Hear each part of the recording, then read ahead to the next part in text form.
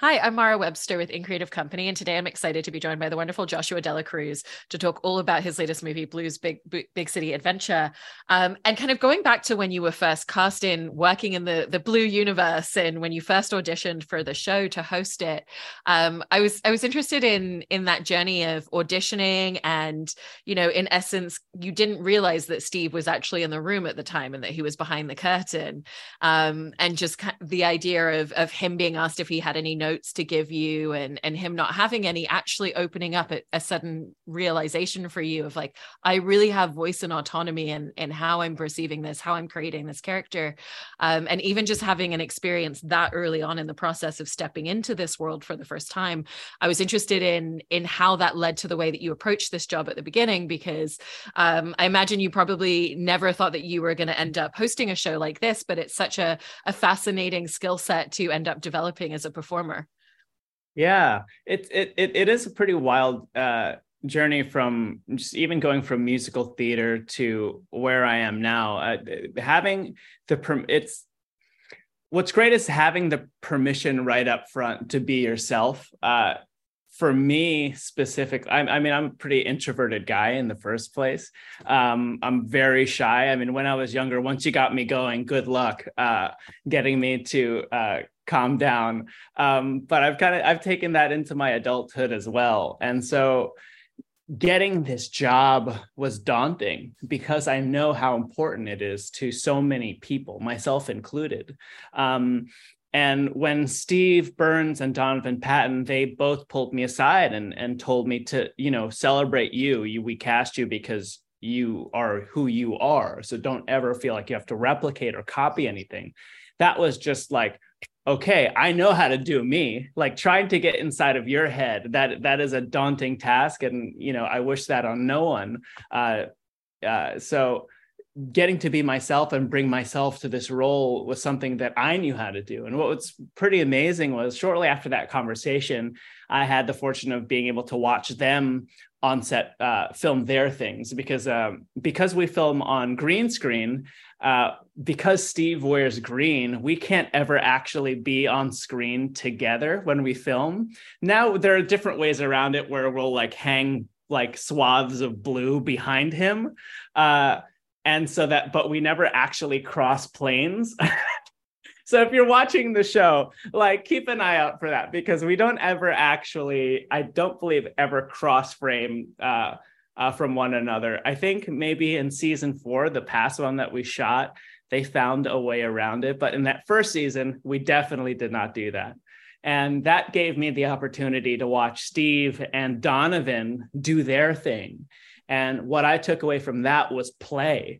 And because I remember feeling like I had to white knuckle through it. Like there was a lot of imposter syndrome going on. It's a new job, new medium entirely being on TV. But when I saw them playing, I was like, oh, I know how to do that. And so like in like one day, they were able to make me completely at ease in doing this job that I never thought that I would ever do in the first place. But now I truly would love to do this job for the rest of my life if I can. That's amazing. And also with a role like this, there's such a specificness to the energy and the charisma, because in essence, you're really amping up a live audience. They're just not in the room with you in the moment that you're building and growing that.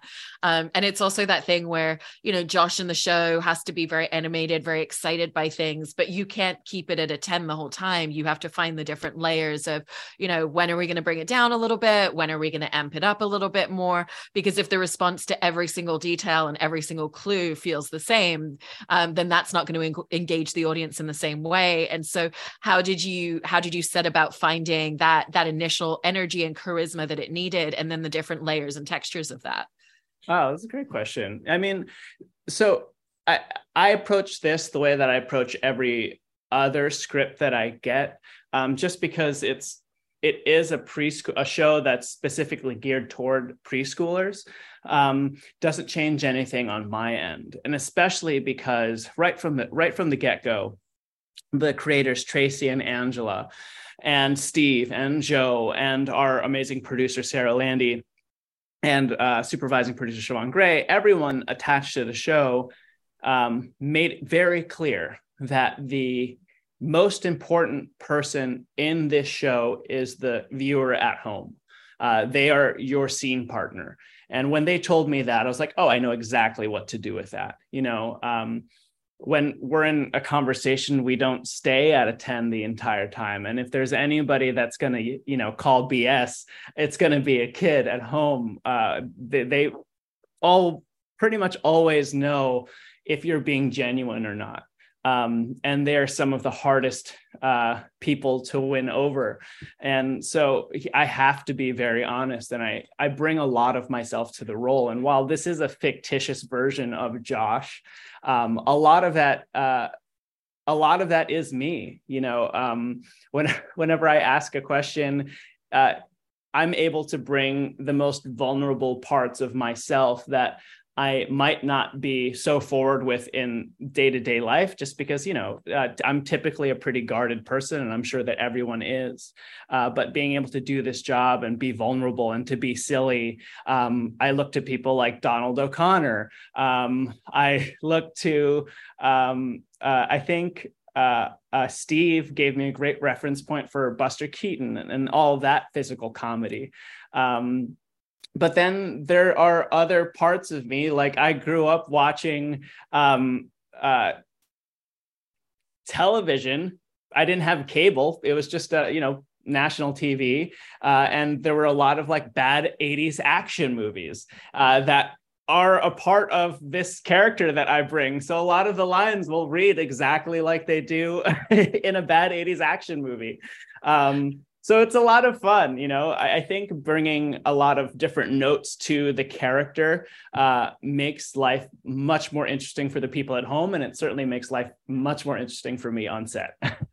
I love that. And you bring up that concept there as well, where you're in a dialogue, you're in a conversation with the audience. And there's that very unique thing of call and response and waiting for the answer. Again, you're not hearing the answer being shouted at the television screens across the country, but you know that that's how kids are responding to it. Yeah. Did you find the rhythm and pacing of that quite easily at the beginning, or was that something that took a little while to figure out the dynamic of, okay, well, how long are we holding this for? Like, how much of a beat is there where I imagine that they're responding to my question right now?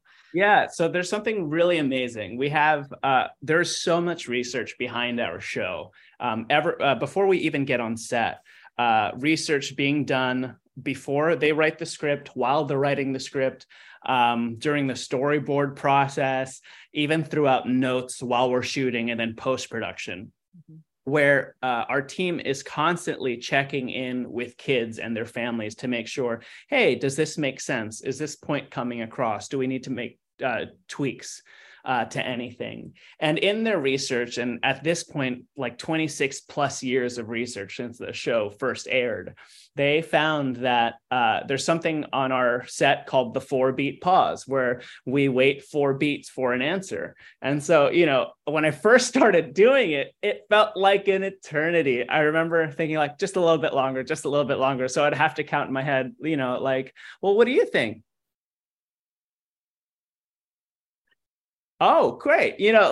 And I thought, wow, this is really taking a long time. But the research shows that is the perfect length of time.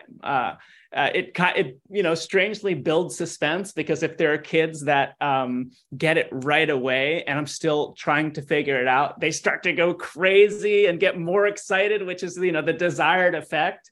But the other side of that is that I have an amazing scene partner that no one ever sees and is rarely ever credited. Ashley Kranz is my on-set assistant, but she's also my scene partner. So she is every single voice on the show, including Blue, before the voice actors ever get to the booth. So whatever timing the voice actors are left with at the end of the day, that's from the work that Ashley and I have done. And, she's like a big sister to me, and just enjoys all of the terrible action movies that I enjoy as well. And so we just have a really great rhythm on set, and we can play off of each other. And so, the show would not be what it is without her, 110%. That's really, really fascinating to hear about the way that the two of you work together, because, you know, in essence, you have all these scene partners that you can't physically see. Everything's green screen, but you're talking to salt and pepper shakers, you're talking to Blue, you're talking to a mailbox. And one of the things with that is even just the meticulousness of eye lines, where you're talking to several characters. There's an entire ensemble scene, but you're the only person actually there. And it's not something where the eye line for Blue is the same. It's the eye line in a wide shot versus a close-up is going to have you looking completely different places so that it looks right on camera. And then because it's animated, they're all moving around extensively. And so what was that journey of really figuring out and learning a lot of those details of, okay, if the camera's here, I actually need to be looking here to make it look like I'm looking here? No, it's a great question. You know, I never considered any of these things until I got to set and learned.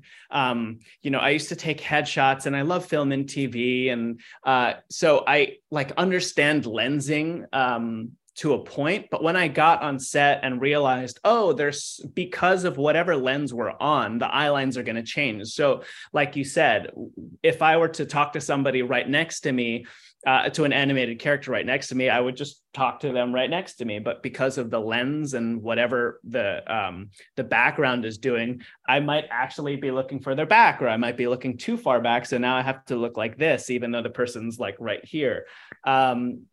That process was definitely difficult and challenging, but it was really, really fun because I love being on set, and I love asking questions from everyone on set. So whether it be the first AD, the director, the DOP, the grips, the gaff, anybody, if you're on set, we're going to be very close friends because I'm going to ask a lot of questions.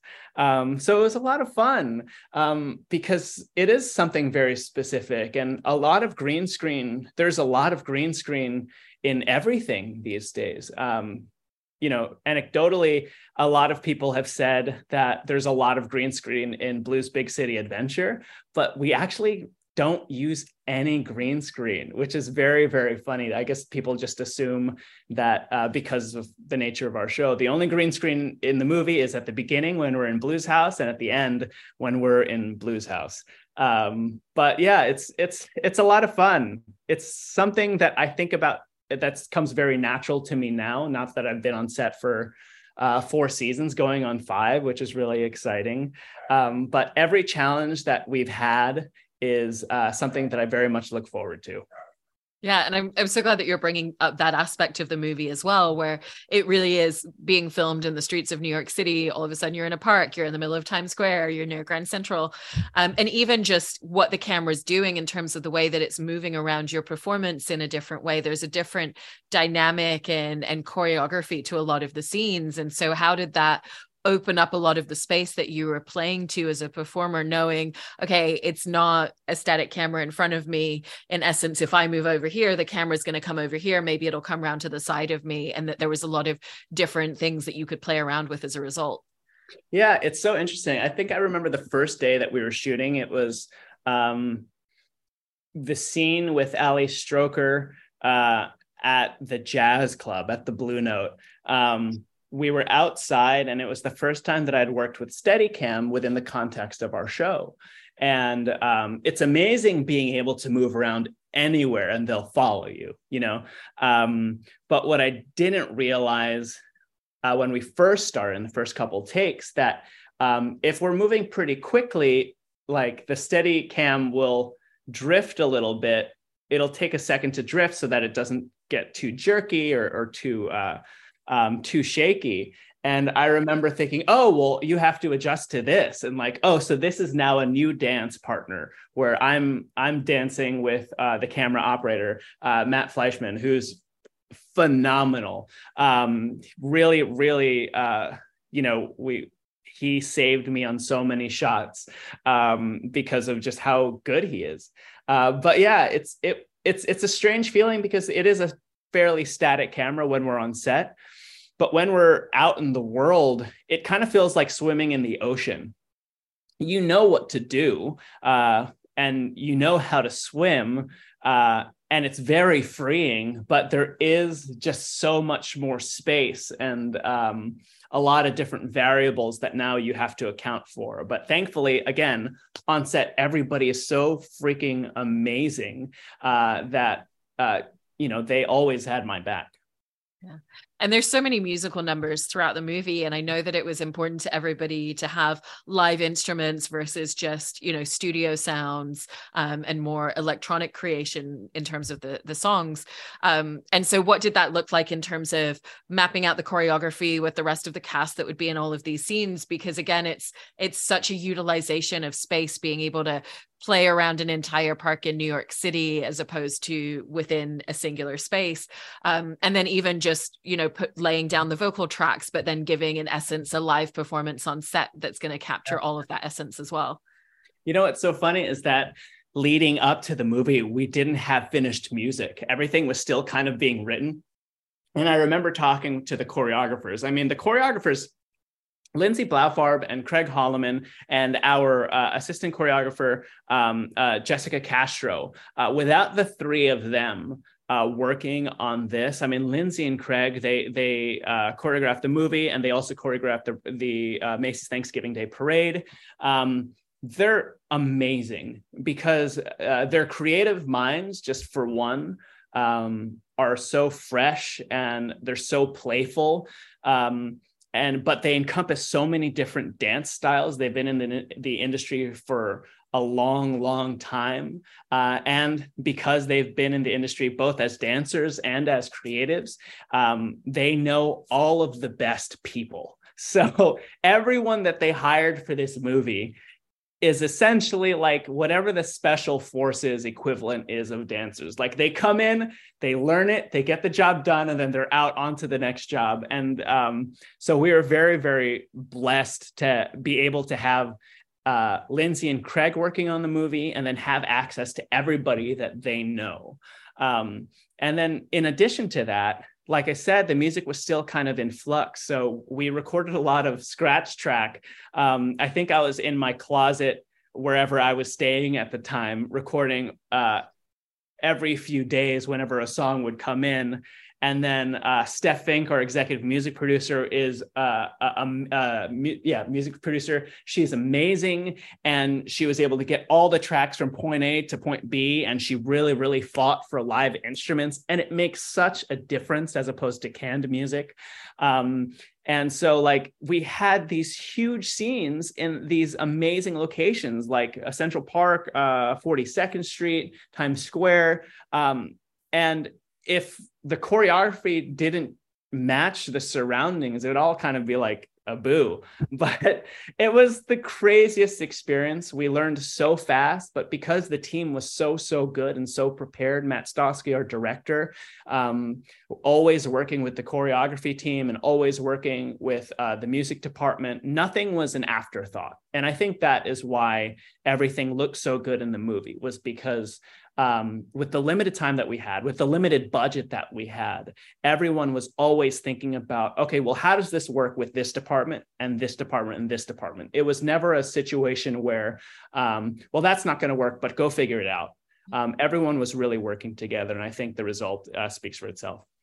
It does. And you were talking earlier about some of the vulnerabilities of the character and the authenticity of that. And obviously throughout the arc of the movie, it's, Josh is pursuing his dream of auditioning for a Broadway musical, which is something that he's always wanted to do. And there's such an interesting aspect of being able to create this growth and change in a character, but also having to have a consistency for audiences when it's for younger kids as well. He can't suddenly become an entirely different person by the end of the movie, because he's going to go back to Blue's Clues and to the show and to that world with kids as well. And even just episode by episode, you always want him to feel like he's growing and learning and changing, but never completely shifting. And so how do you navigate finding what that's going to look like, where you want to have that evolution, but you want to have the consistency at the same time? Yeah, I think it's a lot to do just with the fact that, I bring so much of myself to the character. Everything would be, well, how would Josh respond to this situation under these circumstances? And the circumstances being the circumstances of the character, like who are they, where are they from, and how do they interact with the world? And so I think a lot of that is informs how I approach a situation. But as far as finding the peaks and the valleys, Angela wrote an amazing script that really kind of pushed my character to the edges of what we typically play. I think what's amazing about our show is we were hugely inspired, and the movie, we were hugely inspired by Fred Rogers, who is very important to me, and Who Framed Roger Rabbit, another movie that was very important to me. And when Angela told me that, I was like, oh my God, it's like this job was created for me. So our show, while it is an educational show, speaks a lot to emotional intelligence. And a lot of that means that, you have to be comfortable with being silly. You have to be comfortable with being vulnerable, however difficult it may be. Where as Josh, I might not typically go there all the time. So it's been, hugely beneficial for me as like in growing my own emotional intelligence. And, being able to interact in this real world as this character, I think is what blends those two performances together. I hate to say that it was easy to find that those peaks and valleys, but it was because of, again, everyone around me and Matt Stosky, our director, and all the actors that I was playing across from. Like, it was just like tossing a ball around. It was easy. And with what you're saying there about this role and the time that you've spent with it being something that has taught you a lot in terms of your own emotional sphere, I've also heard you say that a lot of this journey has been about learning to trust your own choices as well. And so I was interested in how you feel like you've really developed a lot of your confidence as a performer and your confidence in the choices that you make, because even going back to what you were talking about early on about the energy and the excitement of the character, you have to make quite strong choices in a role like this. Yeah, what's amazing, I've said this so many times, but it doesn't stop it from being true. This job is like a paid scholarship. I've wanted to learn everything about film and TV ever since I was a little kid. I just never, figured out that there was a path to do that.